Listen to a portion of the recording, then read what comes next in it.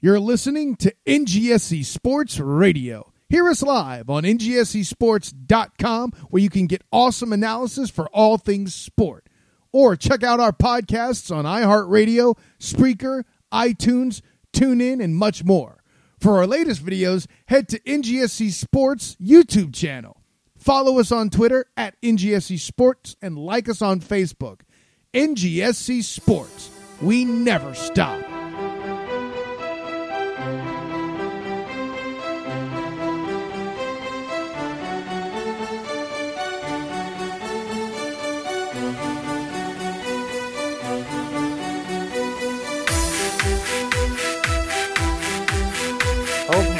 OGM podcast. Hey Craig, let's hope you stick around tonight and don't blow our entire pod. Hey Craig, could you not blow this like the Major League Baseball owners are trying to right now? That'd be great. Thank you. OMG.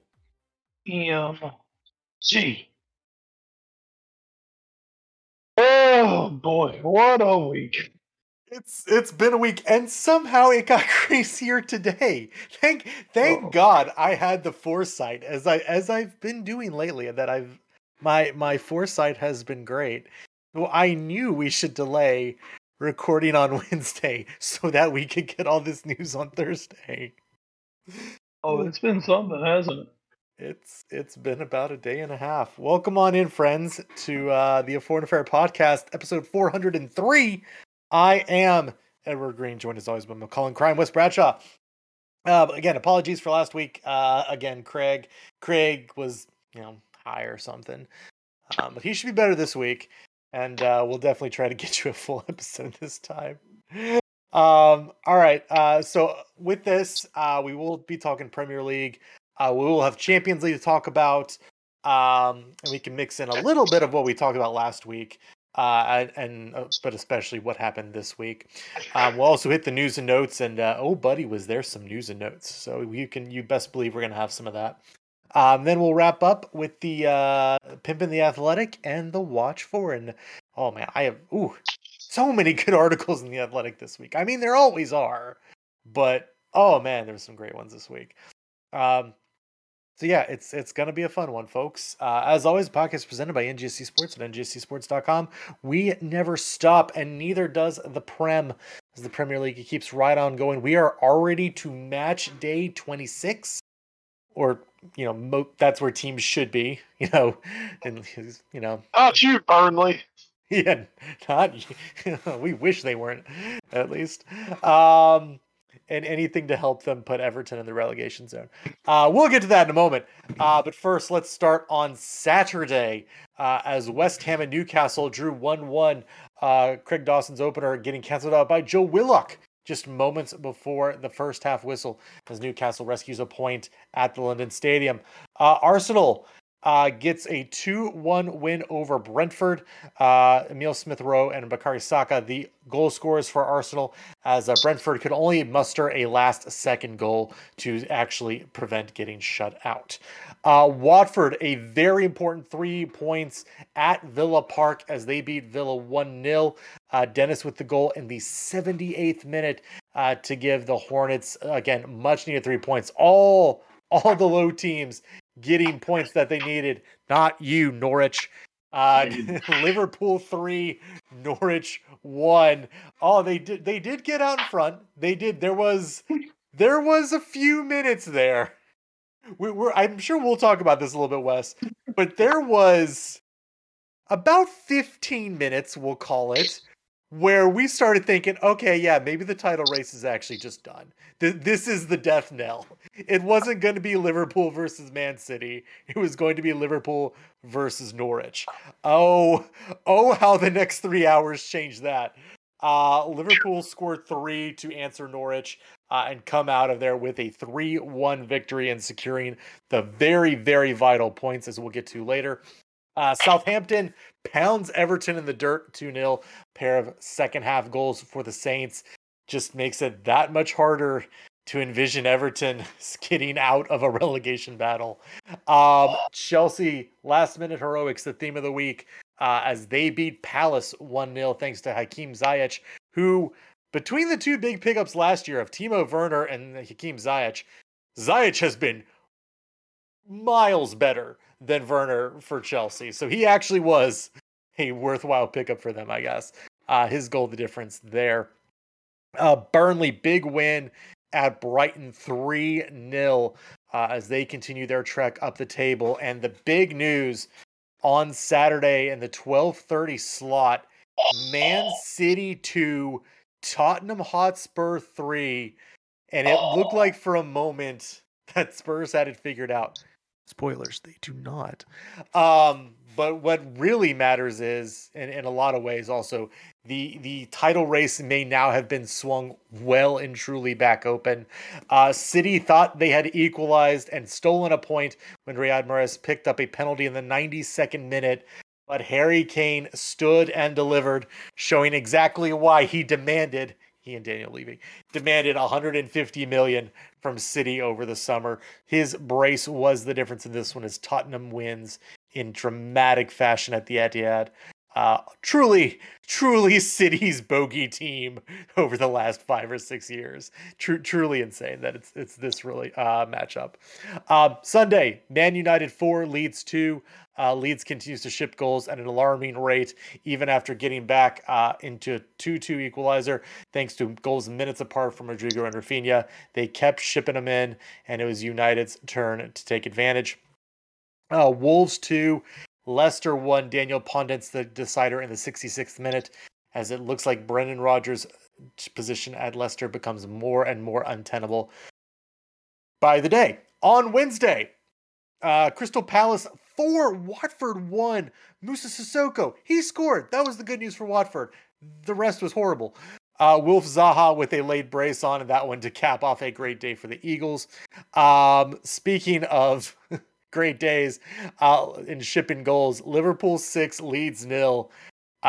Brendan Rodgers may be on the hot seat. Marcelo Bielsa's maybe even hotter at this point, as they looked virtually inept against Liverpool. A pair of penalties for Salah, a pair of goals for Mane, and Matip and Van Dijk getting in on the scoring as well. Capped off a great day for Liverpool. And finally, now Wes, I believe I texted you, or no, I should say, you tweeted out after the City Spurs match, and I'm going to pull this up because I want to get this right. Oh, man, you gotta get this right. You said, "This is what at Edward Green and myself love about Spurs official. Now the key is to not draw Burnley on Tuesday, of course." To which I replied minutes later, "Haha, joke's on you, they're gonna lose."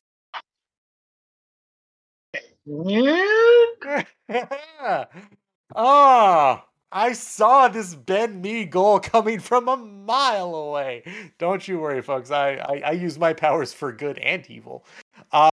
1, Spurs 0. Spurs never able to get anything going on the day, and finally done in by a little bit of set piece magic from Burnley.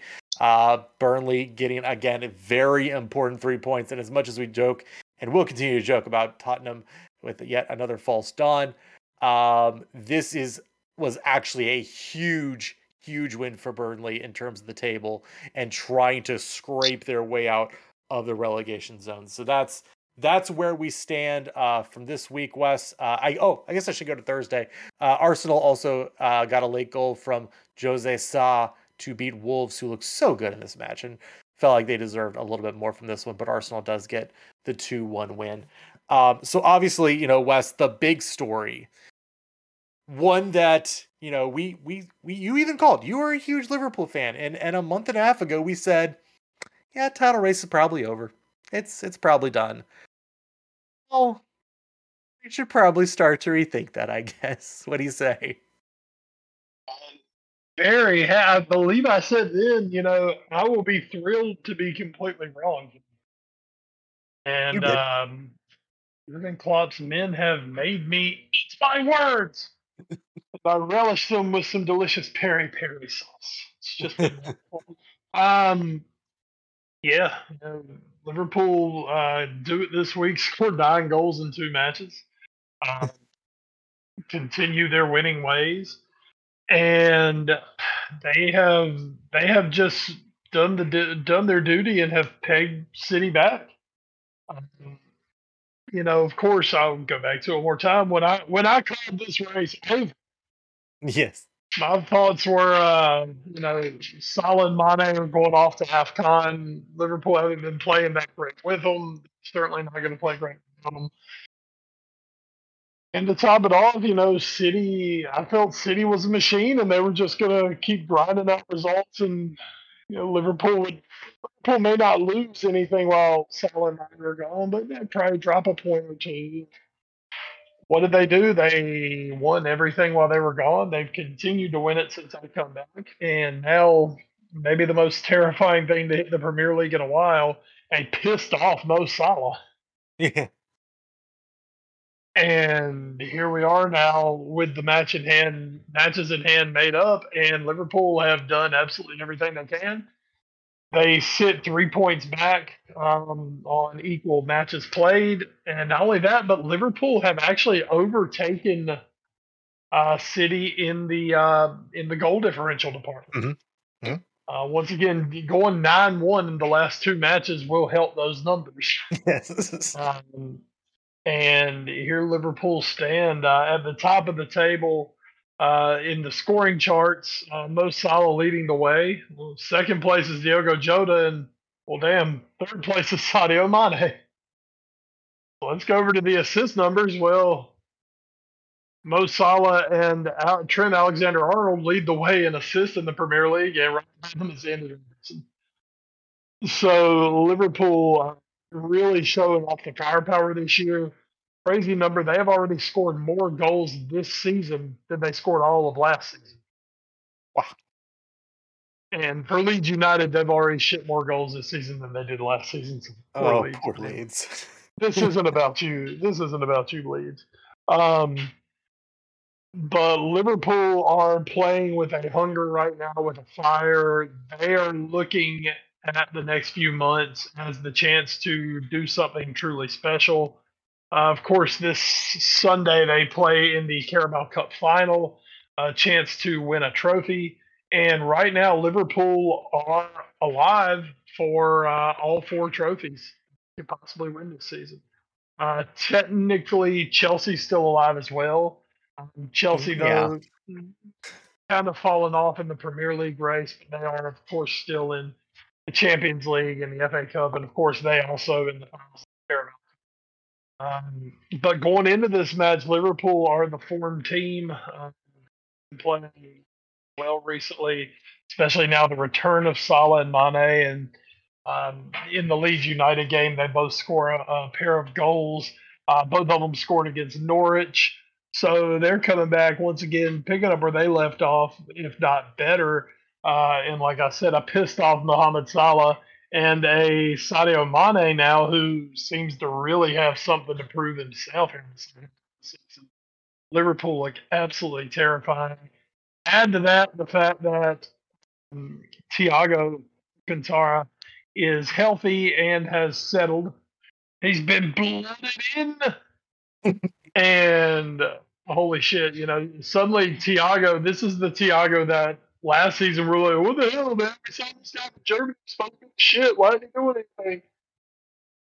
Yeah, he's kind of figured it out now. And Thiago looks like one of the best midfielders in the world to go along with Fabinho and his fantastic scoring form. Liverpool's midfield suddenly looking extremely dangerous.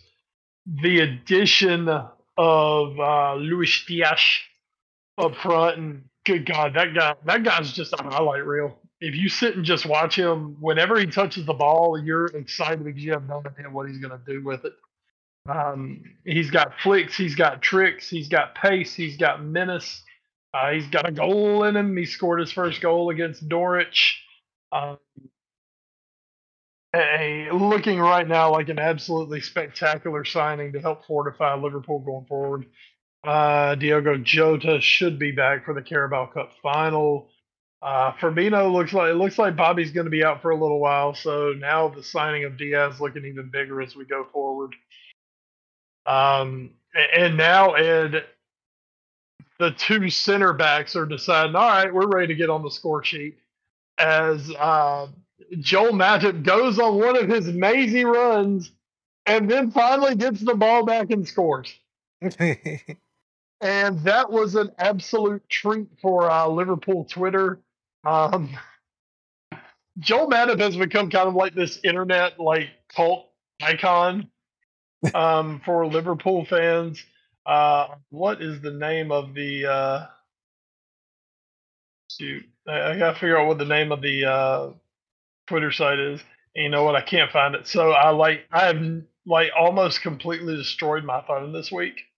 Oh God. So while waiting for it's called No Context Joel Matip. Oh, I love no context Twitter feeds. They're the Oh, best. non-context Joel Matip is absolutely magnificent. So there's been this GIF or this meme for the last few years, and it's a picture from I believe it's the Lord of the Rings, Oh. where like the little dude starts running. It shows him like running or whatever, and they put Joel Matip's face on it. And every time he goes on one of these runs, they put it up and it says, "I'm going on an adventure." Because I'm gonna send this to you. And then they've been saying now they're like, the biggest ovation at Anfield is going to be like finally scores this goal, and he finally did the other day, and it was pretty freaking amazing. So Joel Matip scores, and you love that, don't you? That's great.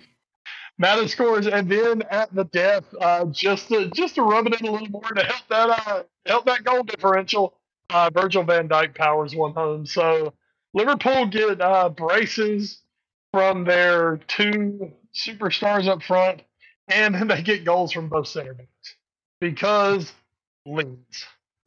Oh God, Leeds. Leeds are right now. Leeds are like literally the cure-all tonic. When does Spurs play Leeds? Jesus Christ, that's what they really need to be looking at. But Actually, I think we play them next. We play them next. Thank God. Well, we're saved. Well, hopefully you're saved. Either that, or we're really just going to give up on the season for. No. Well, I've been trying to we'll stand the shitter and then find a way to fucking beat Liverpool. We know. There you go. But Liverpool just looking imperious in it. And it is a huge run of games coming up for Liverpool. Once again, in all those competitions. The final is on Sunday. Then next week, midweek, Norwich have to come back to Anfield. Son of a bitch. no. And they take on Liverpool in the, I believe that's the 5th round of the FA Cup. Mm-hmm. And then the next week after that is Liverpool versus Inter. Second in the second leg of the Champions League round of 16 tie. Sprinkle that in with a visit from West Ham, and looming later in March, Arsenal and Manchester United coming up later this month. It is an action-packed next few weeks coming up for Liverpool fans, and by the time it's over, oh boy, Yeah. it could be red heaven, or it could be what's happened. Yeah. So yeah, I mean, obviously, just really looking forward to it because what else can you do at this point? Just look forward to it and have fun. Yeah, not much else to do besides that. It's gonna be busy, so it still may come down to that Man City versus Liverpool match, that over in April. So that is still looming large on the schedule. It will be interesting to see how both teams continue on, both being in the Champions League, both being now fighting for the league. Because I mean, there was a moment where you feel like, okay, City, they're 12 points clear, everything's fine, they can really concentrate on the Champions League. They don't want to just give up the league though. So this is going to be a very interesting battle for City, who, while they are incredibly deep, don't just have like that natural striker. And that's something that, when you talk about the City Spurs match, that was the point a lot of people drew is, hey, if you had a Harry Kane type, how much better would this game have been? You threw 50 crosses into the box in the second half and didn't really do anything with them because you don't have a guy who can convert with it.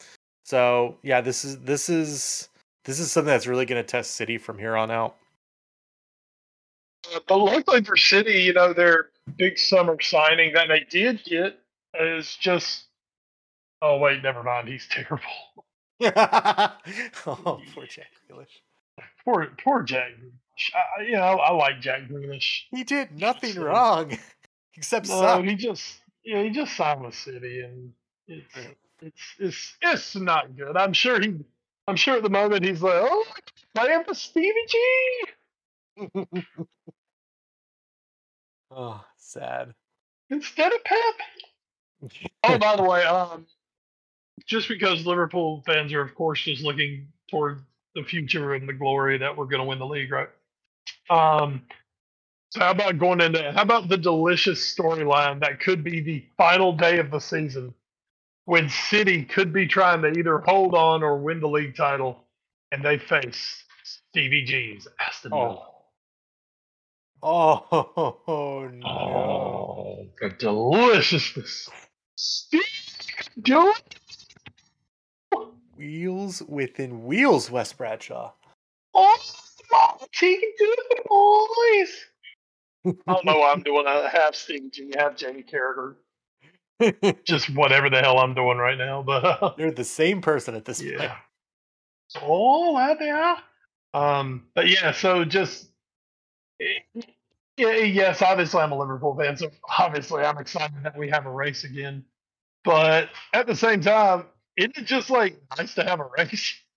Yeah, because I mean, especially when Chelsea started dropping off, like Liverpool were still kind of close, but because they had the matches in hand, you could kind of see, well, maybe there's a way they get back in there. But Chelsea, really falling off, especially when we came into the season with, oh man, there's such a strong top four this year. It's United, Chelsea, City, and Liverpool. What a great season we're in for. And then United shit the bed, like immediately. And then Chelsea has been like okay, but nothing special, and they've just petered out of the title race. And then City looked like they were going to race with it, and you're like, well, I guess we still have the Champions League, right, guys? That'll be exciting. But no, yeah, this is great. This is much better than I thought it was going to be 3 weeks ago. Oh yeah, oh big time, big time. So yeah, long may it rain, and let's enjoy this run in because this is an unexpected little springtime gift. Springtime. It's a magical time where hopes can raise. All right. So your upcoming schedule. There is some Friday night football, 3 p.m. on NBC Sports. Oh wait, that doesn't exist anymore. Never mind. 3 p.m. on Friday. It's gonna be Southampton versus Norwich. On Saturday, we would be getting Liverpool versus Arsenal, but Liverpool have other matters to attend to. So now we'll get 7:30 Leeds versus Tottenham over at Elan Road. At 10 a.m., Manchester United versus Watford, Palace versus Burnley, Brighton versus Villa, Brentford versus Newcastle, and at 12:30, oh, can the boys in blue really do it this time? It's Everton versus Man City. Oh man, we will. It depends on which boys are wearing blue, I guess. That's true. That could because if it's Everton, no, they can't. I'll go ahead. Don't let me be that guy, but I'm gonna be. On Sunday, Chelsea versus Leicester has also been postponed. But we will get West Ham versus Wolves in a top four scrum. Then on Tuesday, as a makeup match, we're going to get Burnley versus Leicester. And do we have a Wednesday match? We do not. Okay, so those are your next set of matches as we're going through here. Quick look at the table. Man City, again, still atop, but just 3 points ahead of Liverpool. Both teams are now even on matches. Chelsea sit in third. Somehow Manchester United are in fourth. Sure. Arsenal. And somehow they're like actually really close behind Chelsea. So weird. Oh, this season is really weird once you get past the top two. So yeah, United 4 points back at Chelsea, 1 point up on Arsenal, but Arsenal have 2 matches in hand on United and 1 match in hand on Chelsea. West Ham are maxed out on matches. They're at 42 points. Wolves have a match in hand. They are at 40, and Spurs have 2 matches in hand. They are at 39. So still very fluid situation for all of these teams. It could change a couple more times before we get to the end. But at the bottom of your heart, the relegation zone, Everton and Newcastle are both at 22. They sit just outside. Burnley are at 20, but have a match in hand. Watford are at 18. Norwich is at 17. Even Norwich at this point, like I think Norwich are bad and have no chance of getting out. Norwich mathematically is still like has a realistic chance to get out. Again, I don't think they will because I just don't think they're good enough to do it.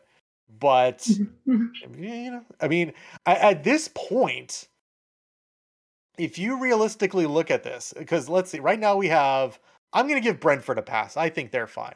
But you have Leeds at 23 points, Everton at 22, Newcastle at 22, Burnley at 20, and even Watford at 18. That's 5 teams, and 2 of them are going down. So I don't know which 2 are at this point. I really don't. So that's, we got a battle at the top of the table. We got a battle at the bottom. That's about all you can hope for, I think. So that's pretty cool. Well, all I can say for Brentford better pick it up because they have been in a very poor run of form.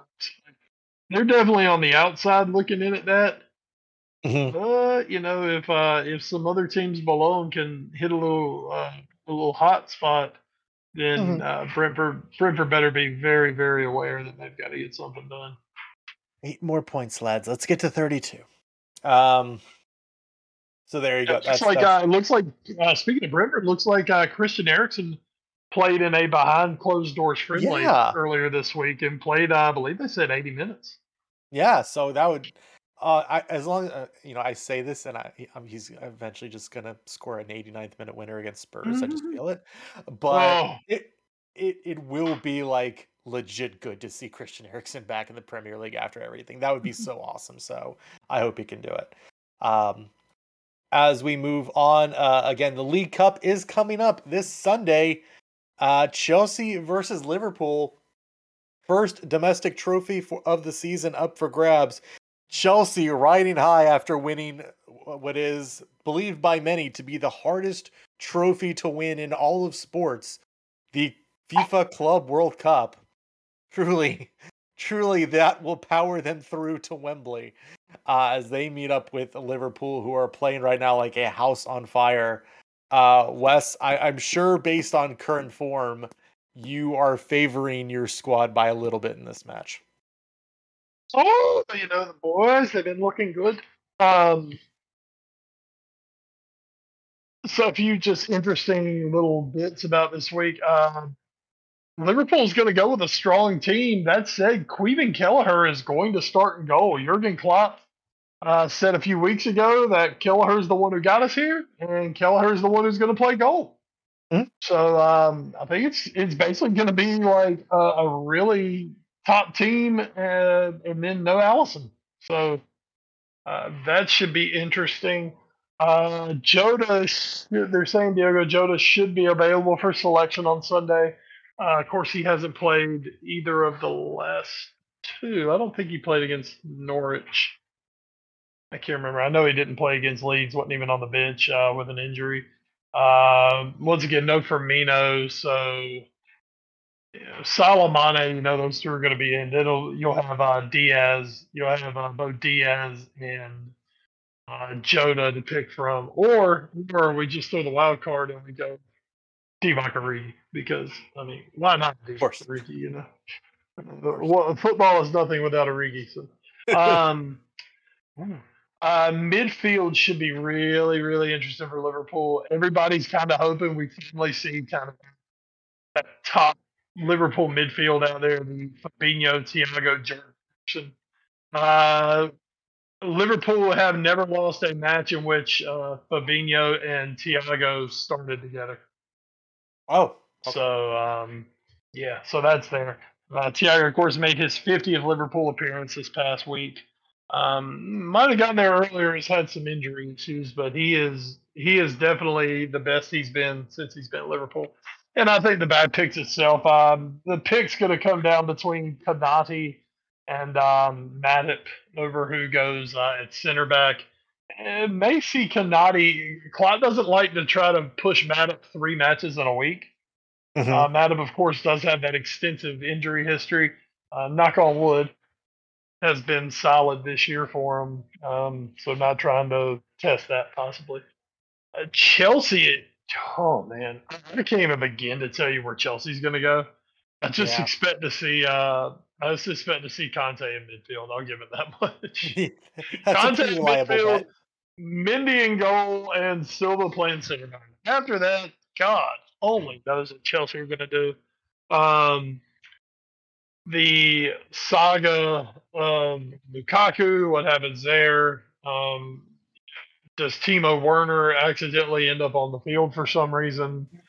Who else do they build around Conte in midfield? I don't know. It's going to be interesting. You said, like you said earlier, Hakeem Ziyech has definitely been playing well, but Christian Pulisic just played what True. arguably was his best game for Chelsea in the True. midweek in the Champions League. Mhm. So I don't know. Tuchel definitely has his hands full with his selection. Klopp's is a little more straightforward at this point, even though he does have a lot of options. His is a little more straightforward, and we'll go out there and play either 90 minutes or 120 minutes.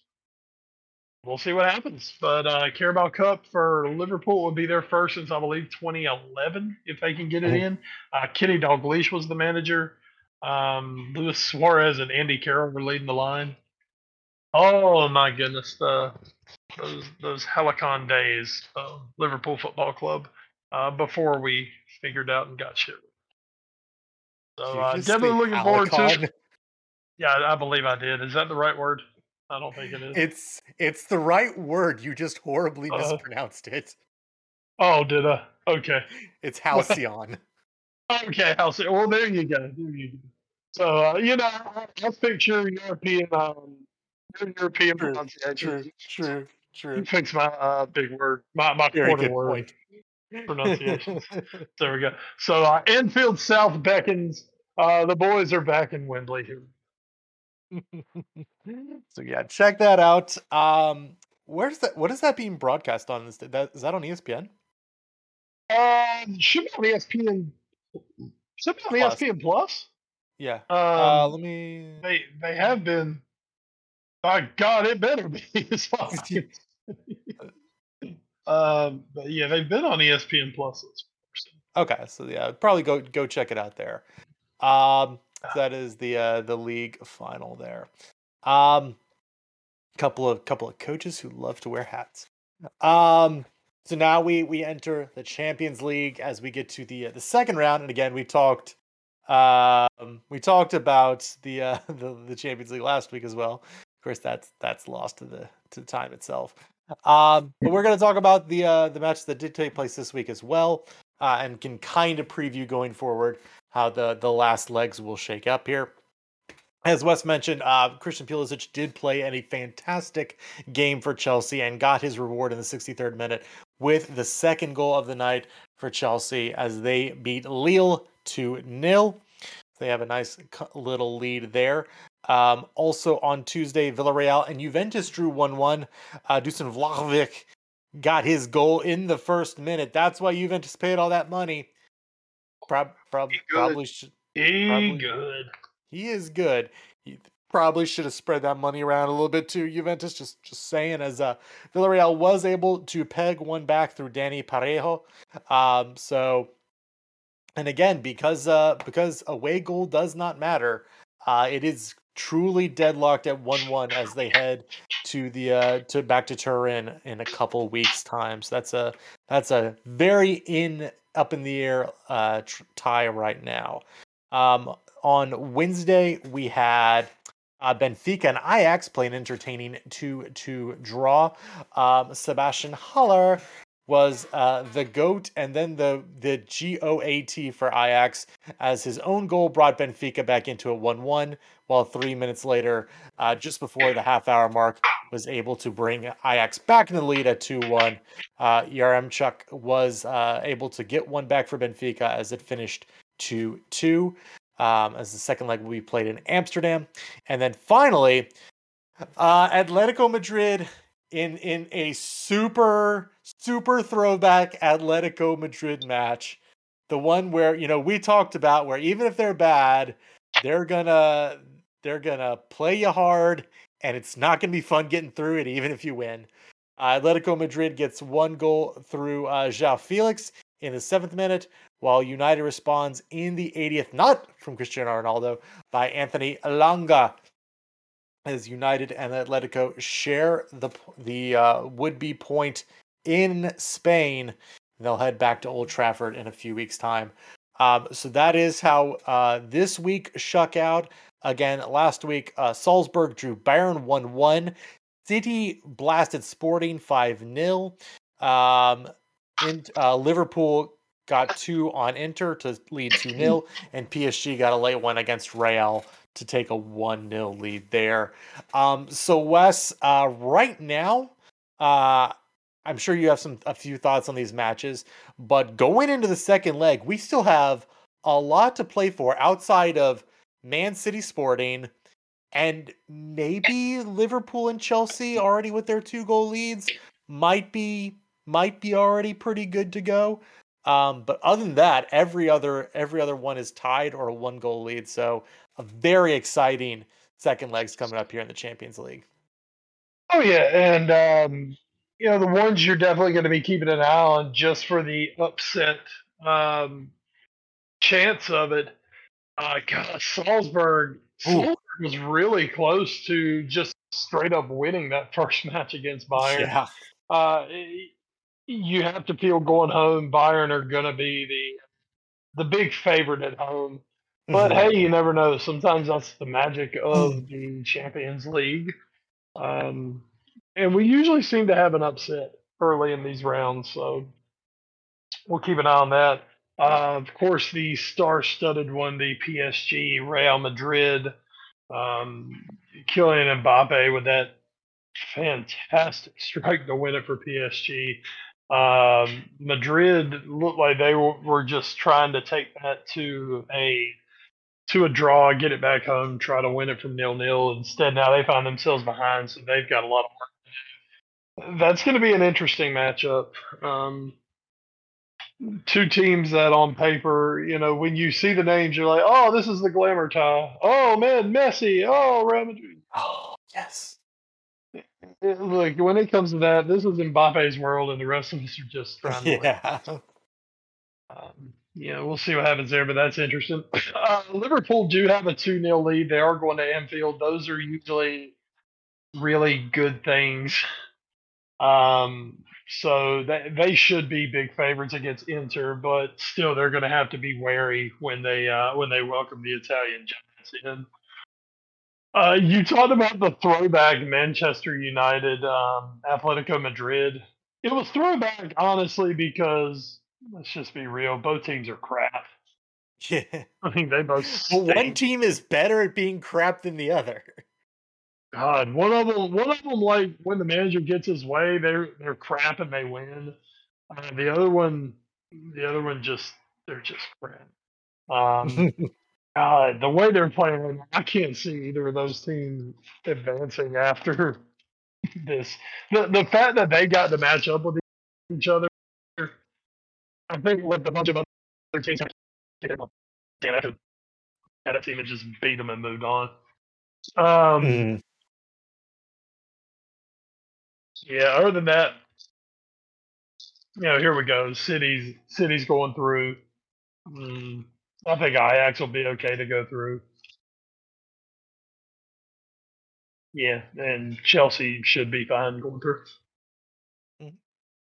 Yeah, I agree. I mean, it does look very good for the three English clubs not named United, which is great for the Premier League, but also means that if three or even four of them reach that round of eight, it's going to be very difficult for them to avoid each other in that next draw. And that's where things can certainly get a very interesting. Hell, you could very easily see a Chelsea Liverpool League Cup final replay in the quarterfinals, or God bless another Liverpool City replay in the Champions League. Which, oh boy, just give me more Liverpool versus City. You know what? I hate one of those teams that have to lose, but just give me more. Give me more of that. As long as it's not my team, I'm fine. There you go. Daddy needs his fix.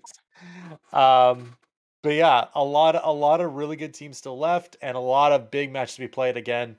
Who knows? Bayern could very much go back to the Allianz and take control of everything there. But who knows? Maybe Salzburg just comes out and says we don't give a fuck, and we're just gonna go nuts, and maybe they turn into just an absolute shootout. I would love that. Um, yeah, a lot of big matches. And again, those will start not next week again. So next week is an off week for European football. So they'll be picking back up on March 8th and 9th. And again, on March 8th will be Bayern versus Red Bull, as well as Liverpool versus Inter. And on the 9th will be Real versus PSG and City versus Sporting. So there we go. That is the Champions League. I did want to take a quick look at Europa. Not that we really care that much about Europa, but just to see. I remember because I didn't actually see the result. I know Barcelona was 1-1 against Napoli. I know I Marshall went mean, through. it's big Sag. Um, let's quickly go to the There was, knockout. I know there was one big upset, at least in Let's Europa. let's see. Sevilla beats Zagreb. Atalanta beat Olympiacos. Leipzig beats Sociedad. Barcelona beat Napoli 5-3. Real Betis beat Zenit. Rangers. Wow, Rangers beat Dortmund. There it is. Wow. Beat them in both legs. They beat them in the first leg and drew them in the second. Good enough. Yeah, that is good enough. That's actually good enough. Oh man. Dortmund. Wow, good on them. Good Jude on Bellingham. Jude Bellingham's got to be going. "Damn, I really need to just go play for Jurgen Klopp now." I think that's exactly what he's thinking tonight. Good times. Exactly. Good times. Exactly. So yeah, this is actually interesting. I didn't realize they were doing it this way now. Wait a minute, what? It's to knockout round playoffs. So apparently what? I'm confused with how Europa League work. Were these the third place team? Oh, these were third place teams. I understand now. I understand. So now third place teams do that. Great. That makes perfect Yeah. sense. Now the third place teams come in this round. Is that it? Yeah, Or no, they're already in. So the third place teams from the Champions League drop. So what it used to be, Mhm. because there were so many teams in Europa, the third place teams from the Champions League group stage would just go straight into their round of 32, Gotcha. along with everybody else from Europa.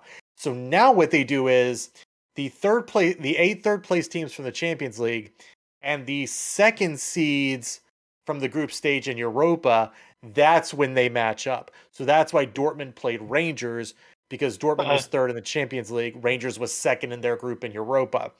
Um, right. so if you finish first, you get now a bye into the round of 16 in Europa, which was West Ham, Lyon, Monaco, Leverkusen, Eintracht, Spartak, Red Star, and Galatasaray. So Of course. Okay, that makes sense now. That makes sense. All right. I also know Leicester was in the conference championship, which lol. I hope Brendan knows what that is now. So good luck, boys. All right. We would be remiss. Speaking of the Champions League, this is a natural segue into news and notes. But nothing is natural about seguing with this topic. If you have not heard by now, Russia has started their invasion of the Ukraine, and I believe I speak for the All News Sports Show when I say our thoughts and prayers are with the Ukrainians, and just a prayer that this does not escalate any further than it has to or need to, and that as many lives can be saved as possible, because this is a terrible, terrible situation. So we stand with you, Ukraine. As we swing the lens back to football a little bit, because of that, as reported by Luke Brown in The Athletic, the Champions League final will be moved away from Russia after the Ukraine invasion. It was set to be played in St. Petersburg. That will no longer be the case. UEFA President Alexander Seferin, in an extraordinary meeting on Friday morning, is expected to agree on moving the final. They're not sure where it will be. I've heard the London Stadium. I've heard Tottenham Hotspur Stadium, which, for all the jokes we like to make about Tottenham, not many better places, I think, to hold a Champions League final in Europe right now than that place. Maybe one day Tottenham can be part of that again, and multiple other places as well. UK Prime Minister Boris Johnson, in a rare moment of not saying something incredibly stupid, also called out Russia as well. So this is a big day for that, and we'll see. We'll have to end up seeing where the Champions League final ends up dropping. In a similar story by Luke Boscher, Sweden now wondering, hey, we have to play Russia in like a month in a potentially in a World Cup playoff. I don't know if we want to do that. Carl Erik Nelson believes it is almost unthinkable that his country would play the playoff final in Moscow given Russia's invasion of Ukraine on Thursday. Sweden are due to take on the Czech Republic on March 24th in the semifinal, before then facing a trip to the winner of Russia's semifinal against Poland on March 29th. Now, obviously, Poland could win the match against Russia, and this sort of becomes a moot point. But, I mean, these are things you don't want to think about it, but these are the things that people who are the president of a soccer federation have to start thinking about. Well, I don't want to send my people to Russia when there's this thing going on. I don't want to do that. So it's, again, not the most important thing in the world, but it does call into really to contrast, Wes, how many things are affected by this, even in the world of sports. It is, and it's a really, really bad situation over there right now. We don't get political on this show. We feel there's plenty of other places you can go for politics, but Yep. I think it's fair to say that everybody's fucking this pooch as it goes along. It's wow. I mean, whew, it's rough all around right now. And we say that, yeah, there are people dead in the Ukraine from this shit. And I mean, the Russians just I can't even imagine what the hell's going through their minds right now, what they're doing. But yeah, you absolutely cannot play that final in St. Petersburg. Roger Bennett had a great idea. He said you can keep all the St. Petersburg building and just move to Florida. Play at the Trop, home of the Tampa Bay Rays. Because fuck, at this point, baseball won't need the damn stadium. So Exactly. Shit, yeah. I had heard something saying that they were not going to do it in London. They had ruled London out, but maybe that was ruling Wembley out. Maybe. I don't know. But I will be interested to see where it ends up.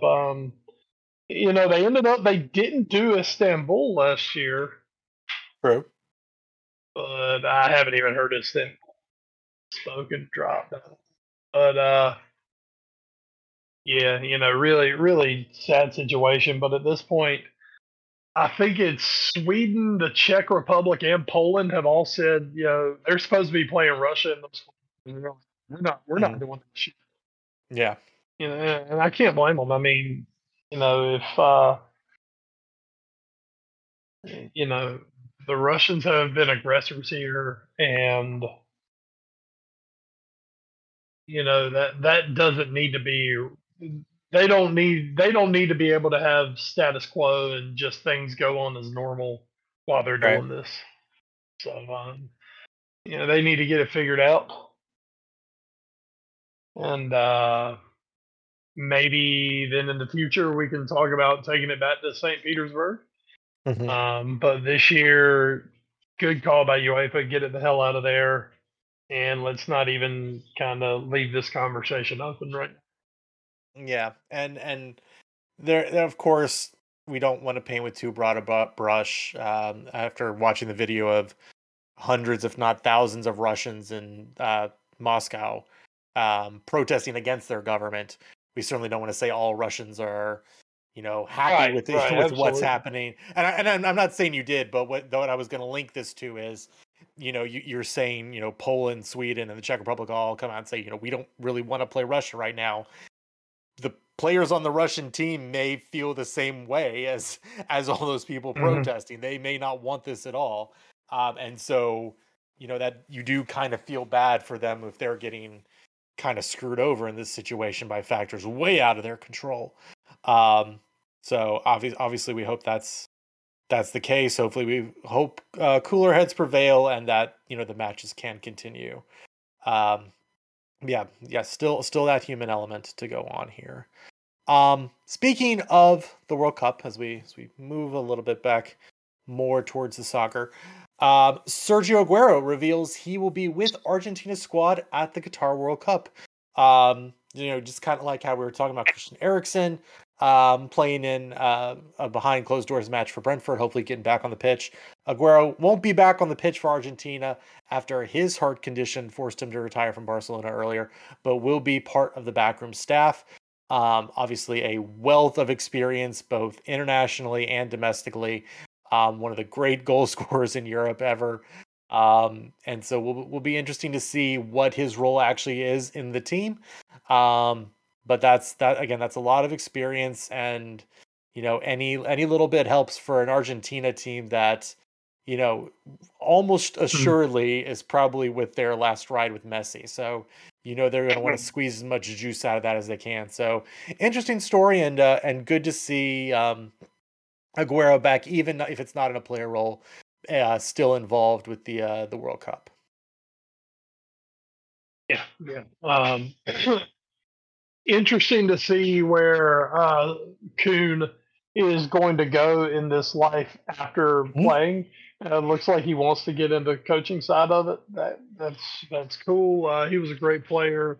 Yeah, he was a great player, greatly skilled, but a lot of his greatness came from his preparation, Mm-hmm. from his work ethic. I mean, obviously, an extremely naturally talented player, but not ever the most naturally talented player. Sure. Um, so maybe a future on the sideline is in the calling for the Cube.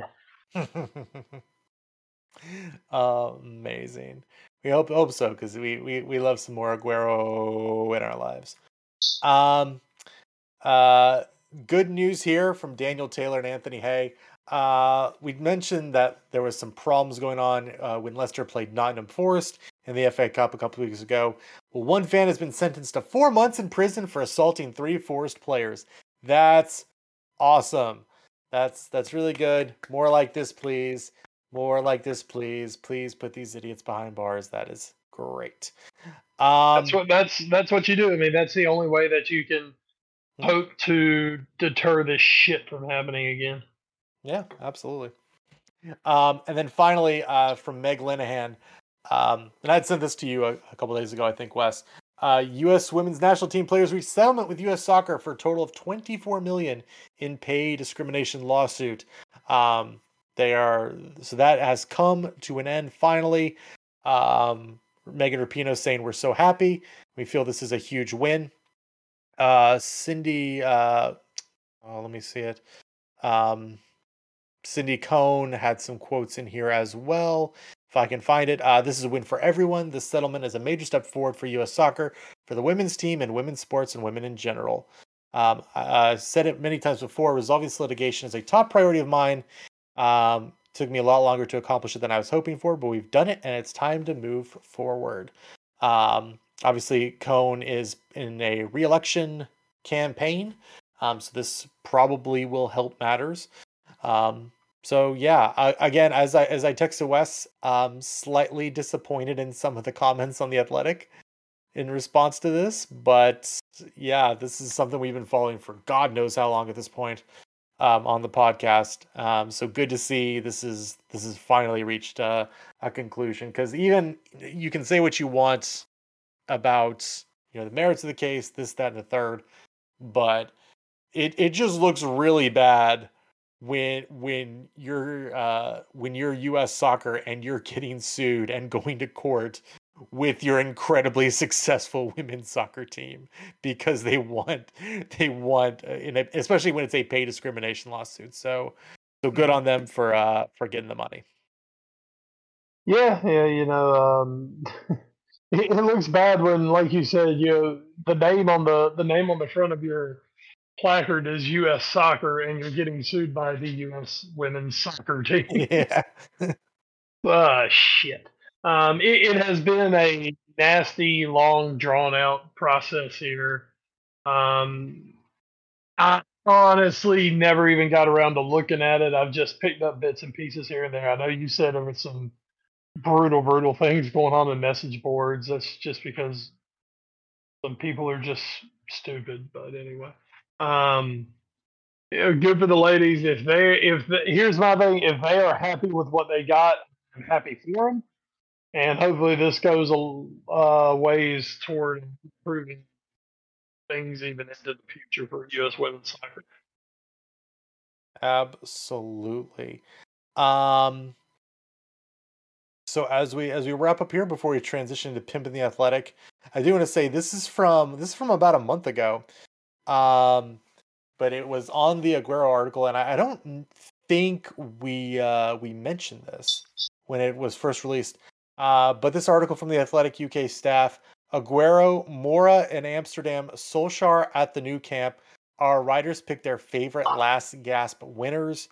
Kind of amazing that this was actually written on the heels of Bergwijn's laid 2 goals against Leicester about a month ago, and then this week it happened again for Spurs. So yeah, there's a lot of great goals in here.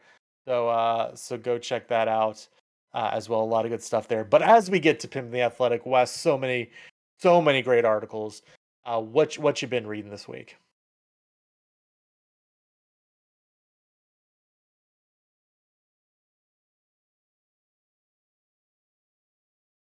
Wes?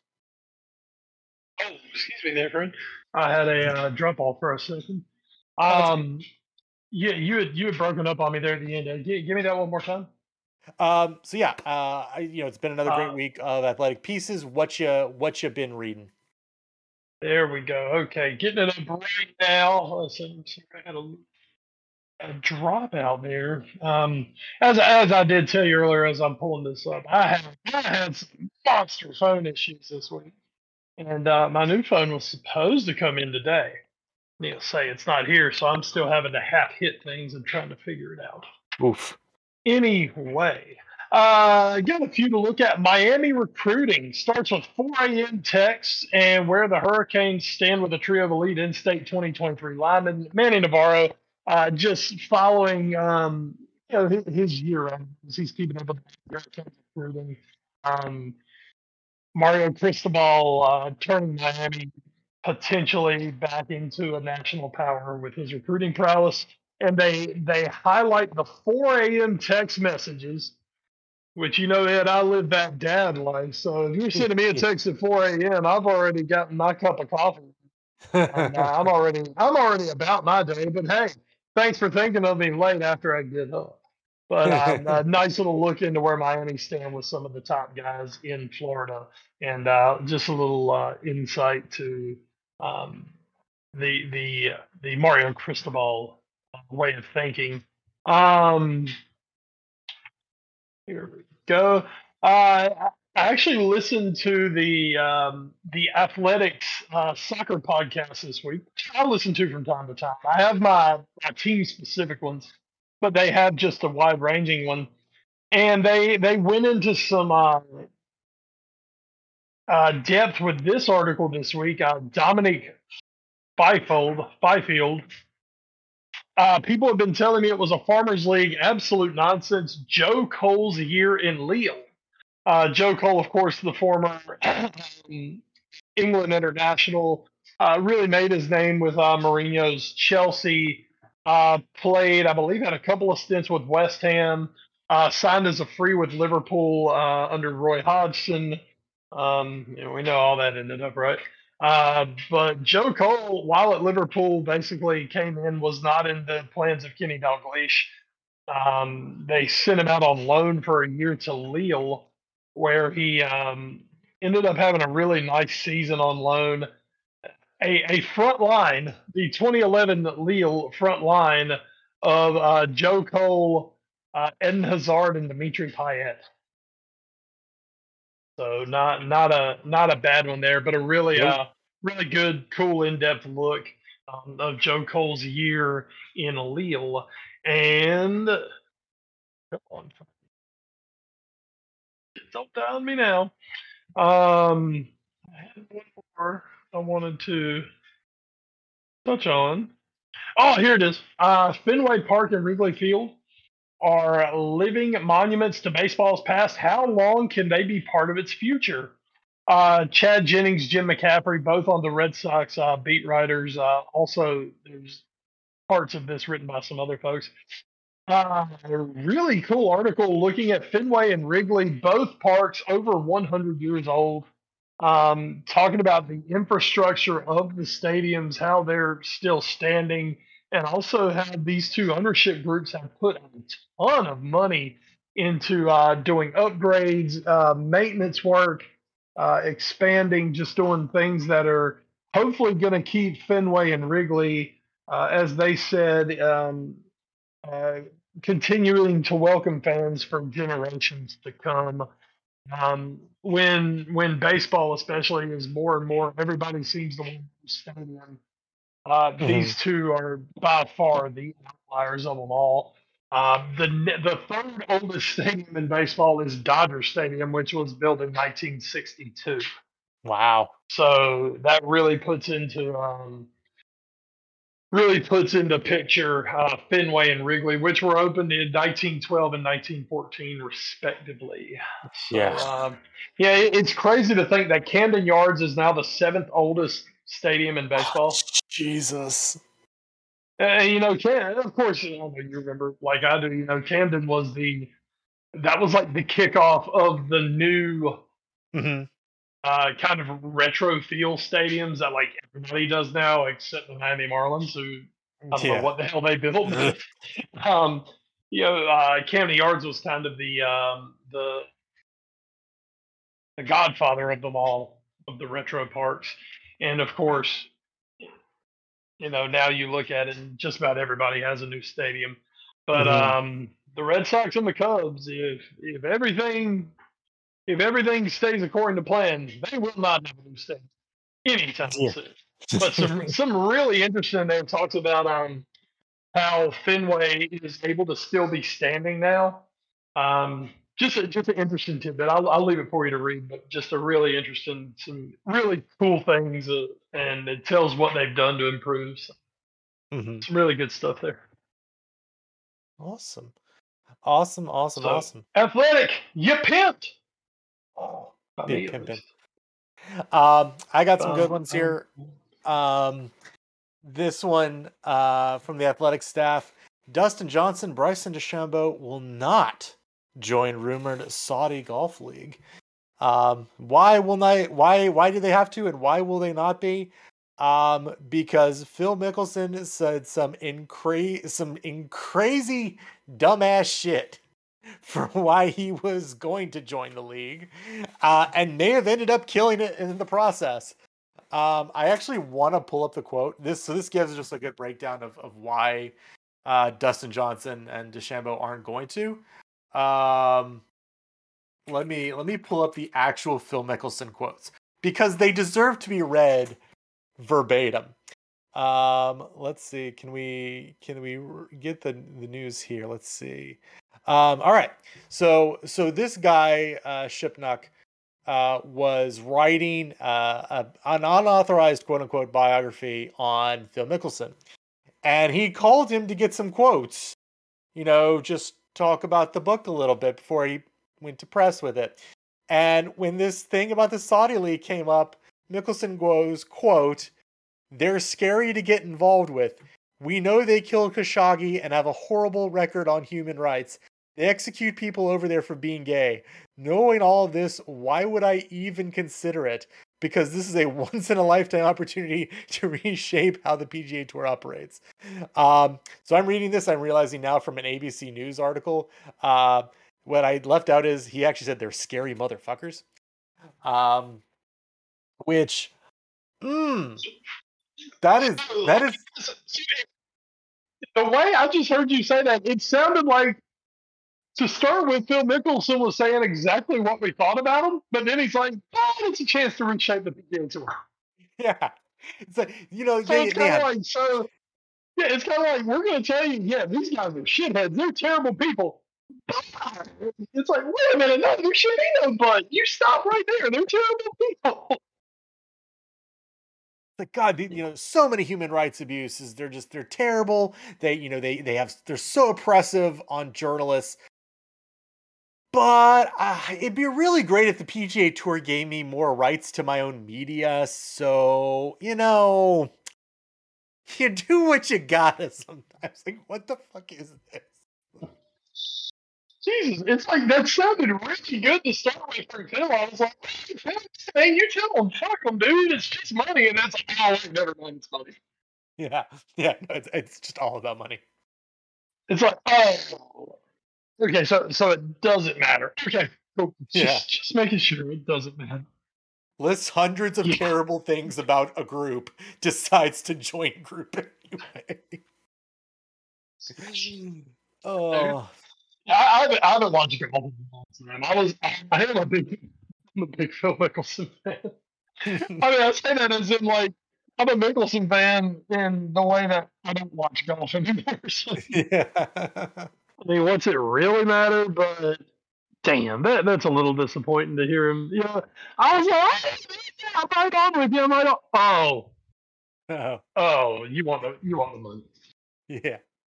It's I mean, I can't blame you. The money's the money. Don't get me wrong, but it is. it's just the sad part is that he tells you all the horrible things about him, and then he's like, "Yeah, I'm going to take their money." It is amazing what gambling debts will do to a person. Oh, Jesus. Just ask Michael Jordan. Exactly. That's why he does Hanes commercials. So that's a good article. Great article from Jason Stark. What would happen if baseball killed the shift? A story that has that comes to no great answers, not through any fault of Jason Stark, but just because the way you do it, there just isn't a good answer. So just a very in-depth dive into why there are no good answers for this. But I'm going to once again call out the athletic comments section because I'm sorry. I'm gonna go through here real quick. Let me see where I can find the comments from one Freddie Freeman. Let's see. Where is his quote? Where is his quote? Okay. So Freddie Freeman is quoted in this article, and if you don't know what the shift is in baseball, it's you put more players on one side of the field that hitters usually hit towards to try to get more outs that way, and that does leave like other parts of the field open, but it's hard sometimes to do that. So Freddie Freeman in response to people suggesting why not just go the other way, had this to say, quote, everyone's like, just hit the ball the other way. So I'm trying to cover 5 pitches. They're all moving. One is like 98 miles per hour. And I'm just going to be able to do whatever I want and hit a ball to the left side. It's not that easy. I wish it was, or I do it more often. So that's the quote from Freddie Freeman. I cannot tell you how many dumb motherfuckers I still saw in the comments going, why can't you just hit the ball the other way? Like, one of the best hitters in baseball in Freddie Freeman just said, it's not that easy. It's not that easy. And you couch cushion wannabe baseball assholes are like, just do it. Just Woody, make come the on! just. I'm sorry, I just yelled for my dog, and I thought I had it on mute. Excuse me. It's okay. It's okay. All right, that's how I feel about the comments section of this article. Yeah, might as well just yell for the dog. Yeah, I bet all these guys saying all this shit, man. I bet they were really good favorites playing back in the day. Yeah. I bet if they hadn't hurt their shoulder or hurt their knee, that they'd be the bigs right now hitting 400. Yeah. I also love I Jesus also really love Christ. the ones who are like, well, why don't you just bunt? Like, Why do you don't you guys just bunt? do you guys Exactly. know how hard it is to bunt? And it's not against, like, erase from your mind when you see the pitcher go up and try to lay down a sacrifice. The pitcher in that situation is trying to induce contact. He's trying to get the bunt so he can just get the out. That's not how pitchers pitch to batters who aren't the pitcher, who they don't believe are going to bunt. So they're going to be getting their nastiest, filthiest pitches. Good luck. Like, it's really not that easy, people. Really not that easy. Stop pretending it is. So frustrating. You know what the hell is up with baseball fans in comment section? You What's that? also sent me the comment that somebody said that they should It's from this article, yeah. put a max about throwing a fucking max speed that you couldn't throw over 96. What the fuck are you thinking, people? It's if you throw over. I'm going to read this because this is great. Good old Rick Please C. do. Could the answer lie in limiting pitch speed, which would same? I assume that's a sick for save pitchers' bodies as well as yield more hits. All MLB fields have radar guns now. What if a 96 mile per hour swing was a ball unless it was a hit? Doesn't have to be 96. It could be lower.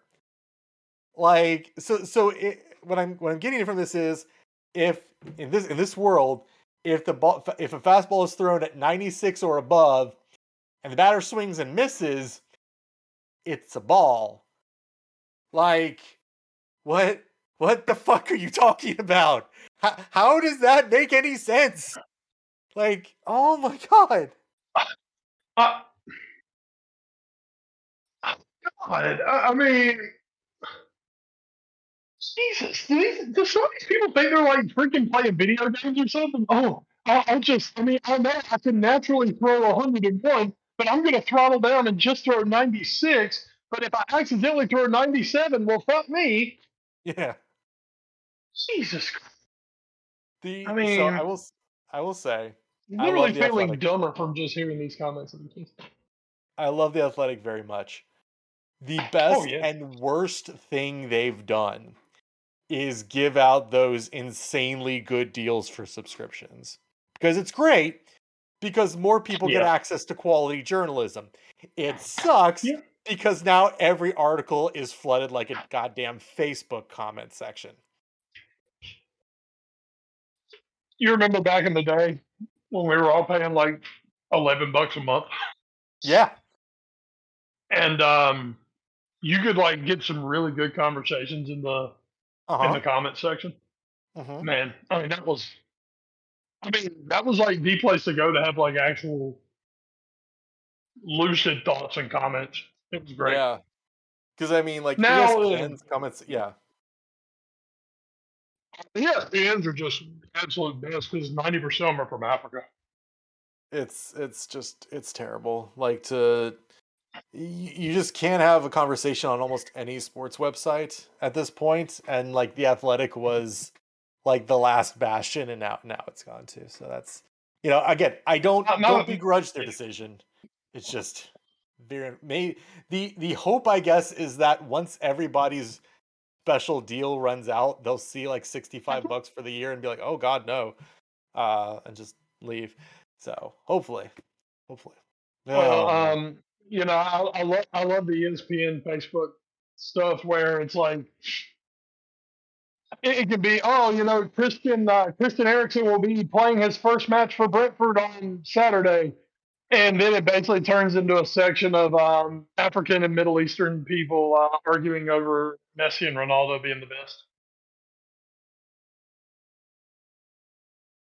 and that's just what they turn into like all the time. So, you try to have any sort of a lucid thought. And, back when I yeah. used to actually like get on Facebook with any sort of regularity, it would always be just a little treat for me when in my feed I would see that Wes Bradshaw had replied to a comment on an ESPN.com article, because I just know that I'm in for a wild ride with this. Yeah, sometimes I just can't help myself. Yeah.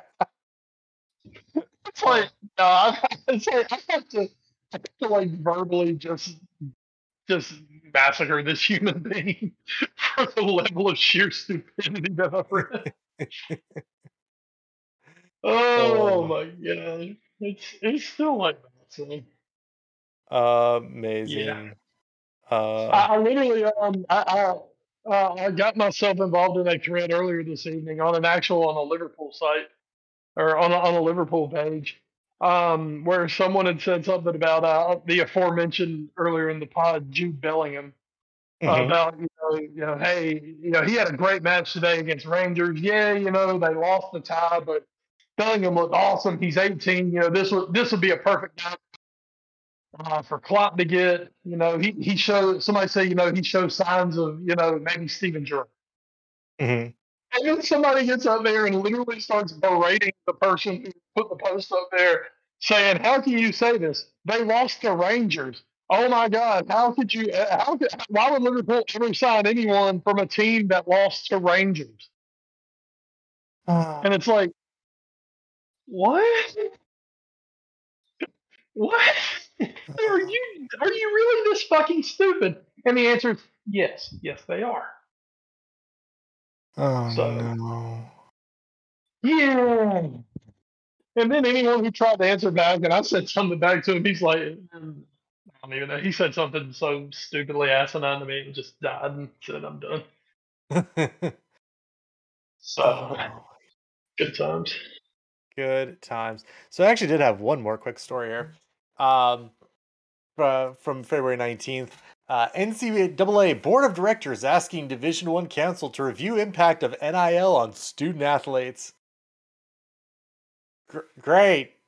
Just great, guys. You went ahead, you did the right thing. You started to give college athletes the ability to be paid, and once you realized exactly what that meant, you went, oh no, we can't do this.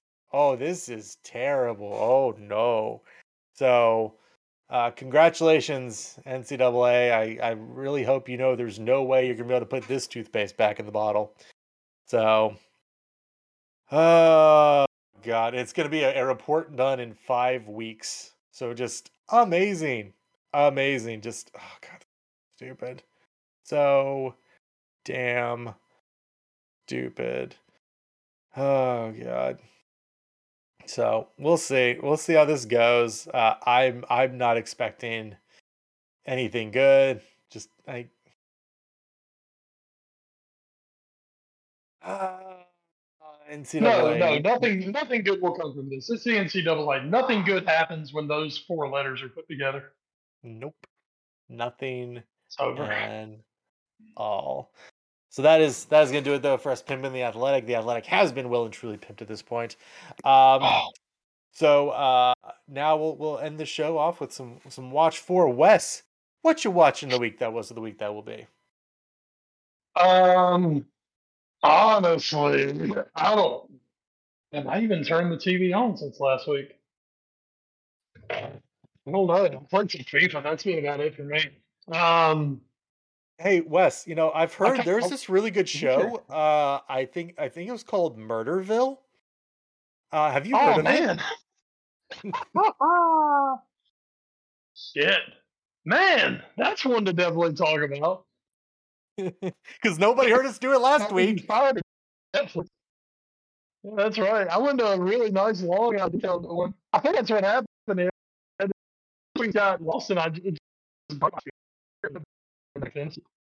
That and my fiance has been out this week, and that's our little show we watched together. So, if you fire up your Netflix, you may see one of our personal favorites here on the All New Sports Show slash a Foreign Affair podcast. And that's Mr. Will Arnett. And Will Arnett. So basically, the premise of this show is Will Arnett is playing a grizzled seasoned detective. And there's 6 episodes, about 30 minutes apiece. And in each one, he is assigned a celebrity partner.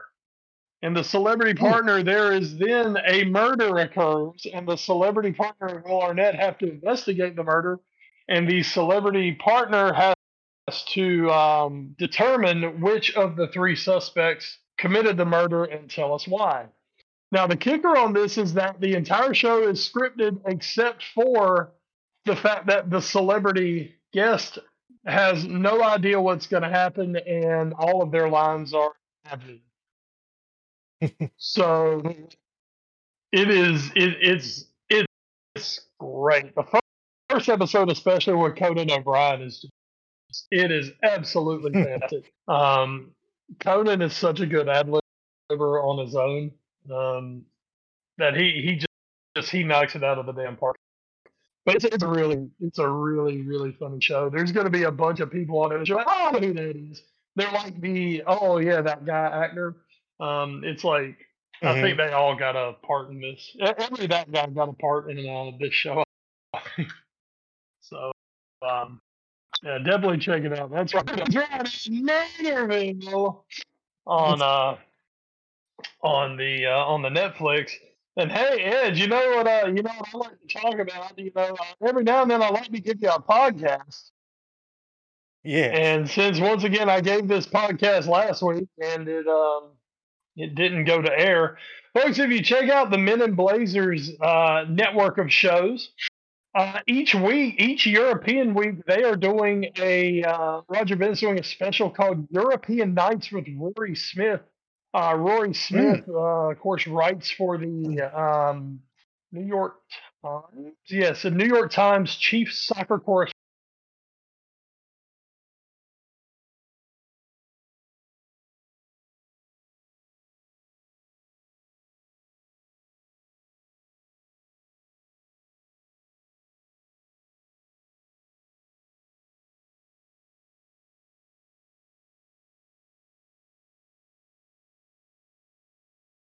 There's financial project with the suiting company.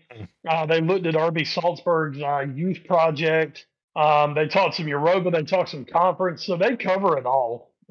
It is a really interesting show, and I mean it's dull old Roger. Yeah, you got to get through dull old Roger. It's a really good show, really fun. I mean, I'm still a loyal Men in Blazers listener. And now you know that's one thing they never did a lot of was covering the European matches. But with this, it gives them a chance to get in and do some fun stuff with the European stuff. Nice. So I've been mentioning this show when I first saw the trailer for it, and finally caught the first 2 episodes of it this past Sunday. A show on Apple TV called Severance. That stars Adam Scott, It does feature a couple other people, including in a kind of guest role. Christopher Walken in a guest role. And it's actually, most of the episodes were apparently directed by Ben Stiller. So it's pretty interesting. Really interesting show. The plot again is essentially that Adam Scott works for this company where they have a procedure called severance, which essentially they do an implant into your head, and it splits your memories and essentially consciousness, so that when you go to this one floor of the building, all you know is what you're doing for the company and working and all that stuff. And then as soon as you leave that floor, you're back to your normal self, but you don't remember anything you did there. It's essentially a way to have a non-disclosure agreement that's almost guaranteed to work, because you literally cannot tell anybody what you've been working on.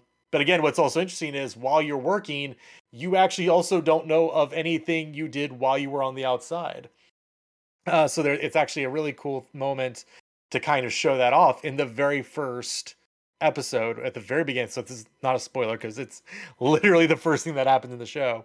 Adam Scott is like in his car crying, and then is walking into work, and he's stuffing like the tissues that he's wiping his eyes with in his pocket, and he's walking in, and you see him get onto the elevator, and he transitions to the floor where the switch happens.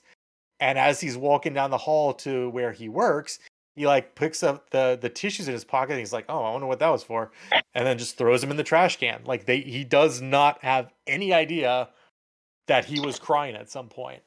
So it's really interesting what they're going for with this show. It's very creepy. It's very much like kind of a thriller kind of show, and I'm very excited to see where it ends up. So yeah, I would definitely, at least through the first 2 episodes, recommend Severance. Also, one of the things that keeps it real quick creepy, I will say, and just kind of off, is that the level of the technology used is like all over the place. Like the computers look like they're from the 80s, but they have video cameras that can record onto like DVD discs, and they have also TVs that are still 4x3. It's really weird, and like all the clothing looks like it's kind of from the 80s, so it's like this really weird mishmash of stuff. It's very, very weird. But I enjoy it. I'm excited to see where it goes and see what happens and what it all means. So yeah, that's gonna do it for the watch for. We know what a big Adam Scott you were. I do love Adam Scott. I really, ever since his Parks and Rec days. I will say this, and I'm sure it's somewhat intentional, but man, his hair is terrible in this show. Absolutely awful. Not Parks and Rec Adam Scott at all.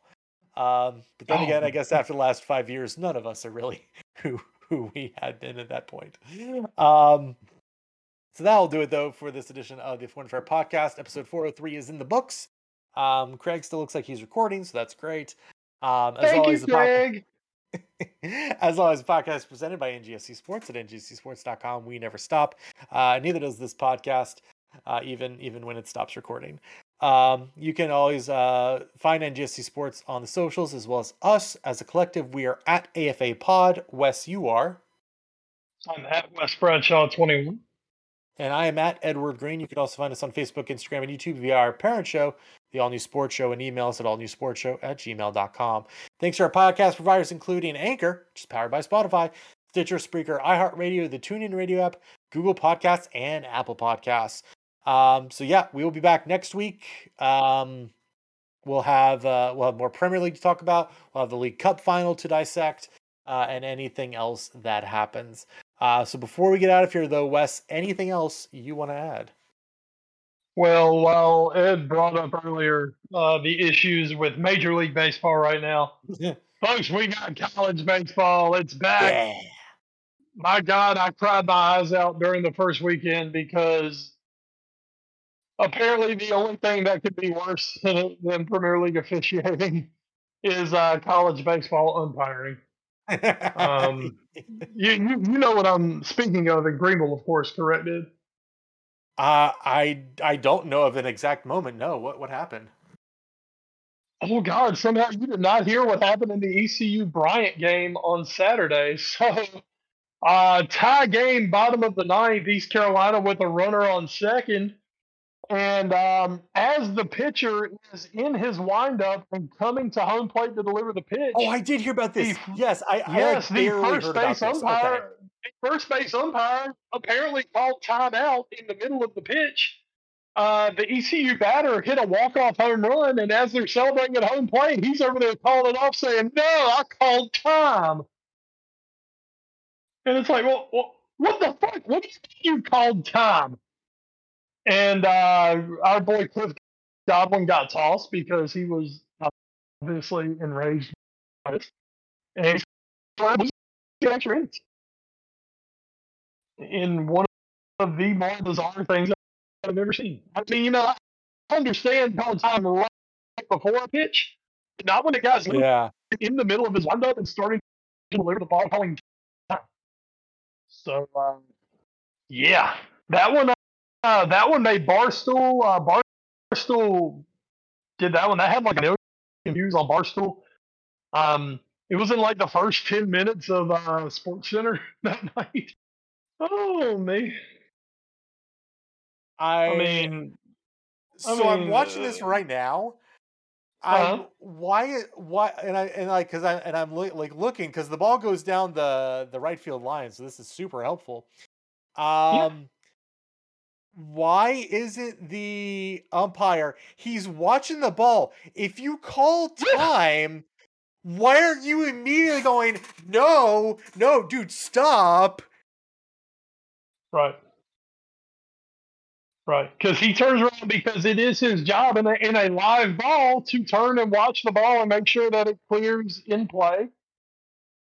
Right, but if Yeah. if you call time, then it's not a live ball. Yeah, if you call time, it's not a live ball. You're going to be standing at first base with your hands up in the air going, no pitch, no pitch.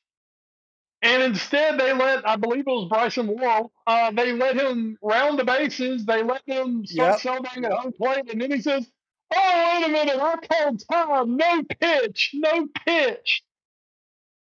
Ooh. And you of course, think of your life in grief. Well, you know East Carolina fans can be a little irrationally angry at times. What? I don't believe you. Also, the fact that we believe that everyone's fucking against us to start with. Of course. This did not go over well in politicians. So I will say too, looking at this replay, like the first baseman for Bryant is like immediately pointing at the umpire. So I don't know why. Was it ever explained why time was called? The umpire said because the sun was in his eyes and he could not see. What? Apparently, that is the explanation that was given to Cliff Godwin. Yeah.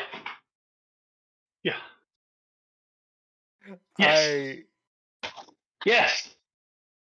Yes, Johnny. Yeah. So yeah. Oh, that's great. That was the explanation given. That is. Hoodle lolly. Oh, that's amazing.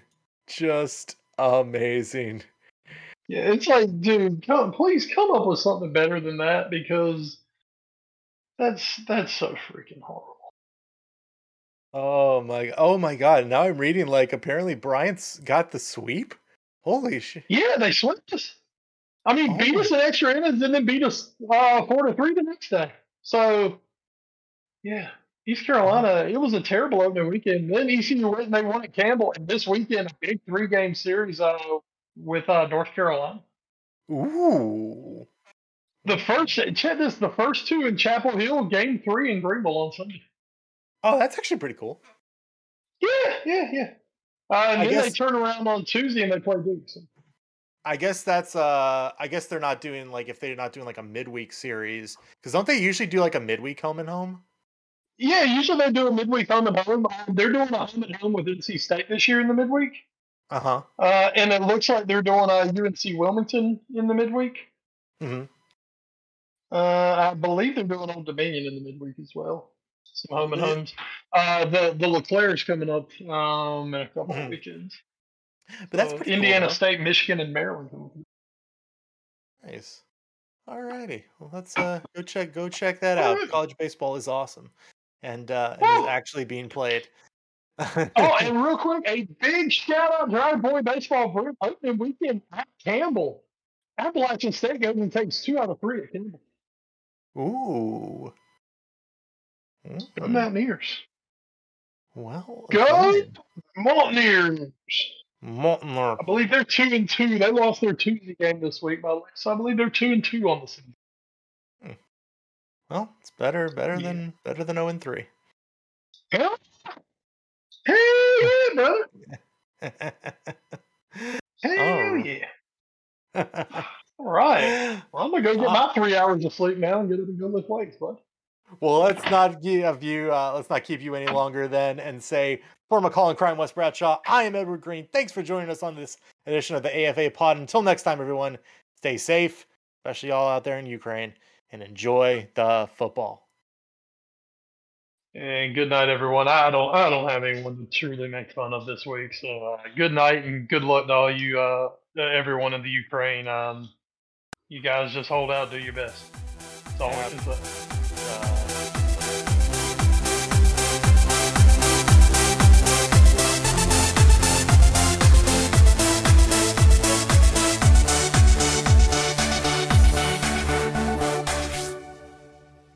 You're listening to NGSC Sports Radio. Hear us live on ngscsports.com, where you can get awesome analysis for all things sport. Or check out our podcasts on iHeartRadio, Spreaker, iTunes, TuneIn, and much more. For our latest videos, head to NGSC Sports YouTube channel. Follow us on Twitter at NGSC Sports and like us on Facebook. NGSC Sports. We never stop.